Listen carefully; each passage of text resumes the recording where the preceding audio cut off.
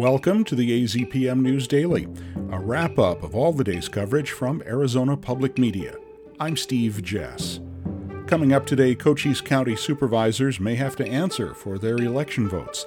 The next USS Arizona gets her first skipper, and the Energy Secretary visits Southeast Arizona.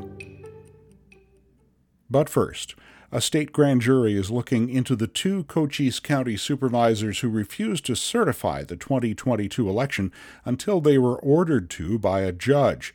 The online publication Vote Beat reports Republican supervisors Tom Crosby and Peggy Judd received subpoenas from the Arizona Attorney General's office last week.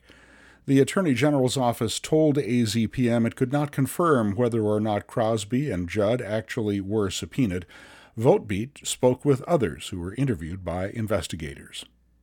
The nuclear submarine, soon to be commissioned as the USS Arizona, has its first skipper. U.S. Navy Commander Thomas Digan is a career submariner with tours on 3 other nuclear subs. The boat, which is still under construction in Rhode Island, will be the 3rd Navy vessel named Arizona, and the first since the World War II battleship sunk during the attack on Pearl Harbor in 1941. The U.S. Energy Secretary visited Cochise County today to announce federal support for the South Line transmission project that aims to bring more electric power to rural areas of the Southwest.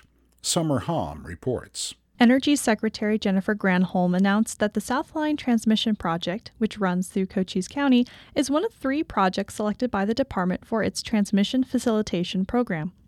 Secretary Granholm says that the program will invest $1.3 billion for 3 transmission line projects that span across 6 states. Once these 3 lines are operational collectively, this will add 3.5 gigawatts of additional capacity to the nation's grid, which is enough to power the equivalent of 3 million homes. The first phase of the South Line Transmission Project will span from Hidalgo County in New Mexico to Pima County in Arizona.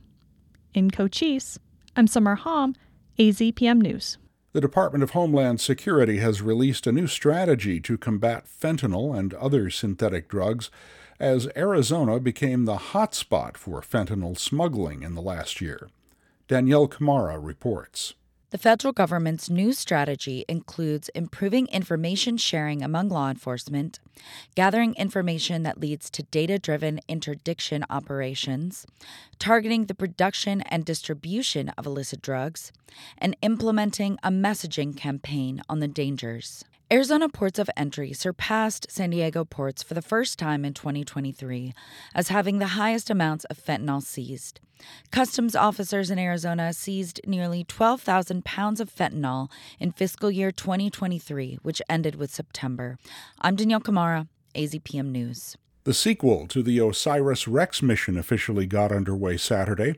The new team guiding the OSIRIS-APEX journey to the asteroid Apophis was given a ceremonial handoff in front of 45,000 football fans at halftime at the Arizona-Oregon State game. OSIRIS-REx dropped off a container filled with rocks and dust from the asteroid Bennu last month.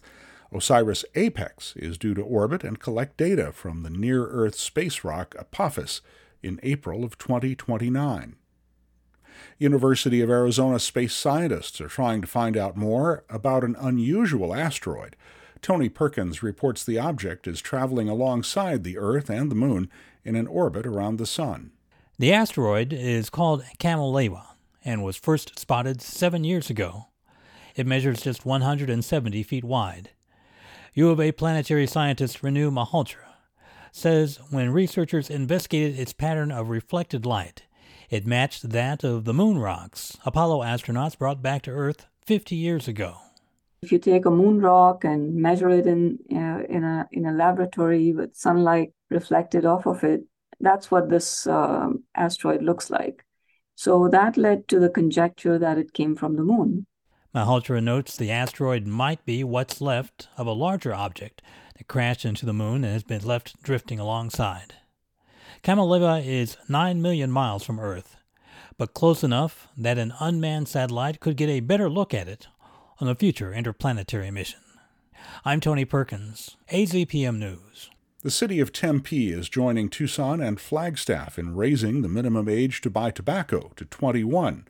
From KJZZ, Matthew Casey reports. Tempe is raising the legal age to buy cigarettes to 21, and retailers will have to pay for an annual license to sell tobacco products. But some advocates want the city council to make sure there's enforcement. Tempe store owners caught selling tobacco to underage people face progressive discipline via fines, license suspensions, and permanent revocation. But Aaron Streeter with the Arizona chapter of the American Heart Association told the city council that unannounced compliance checks are also needed. We urge this council to commit to checking 100% of retailers annually and to make that commitment happen as soon as possible. City Council member Doreen Garland called passing the ordinance a first step, and she said compliance checks on all Tempe stores that sell tobacco products will not get done the first year.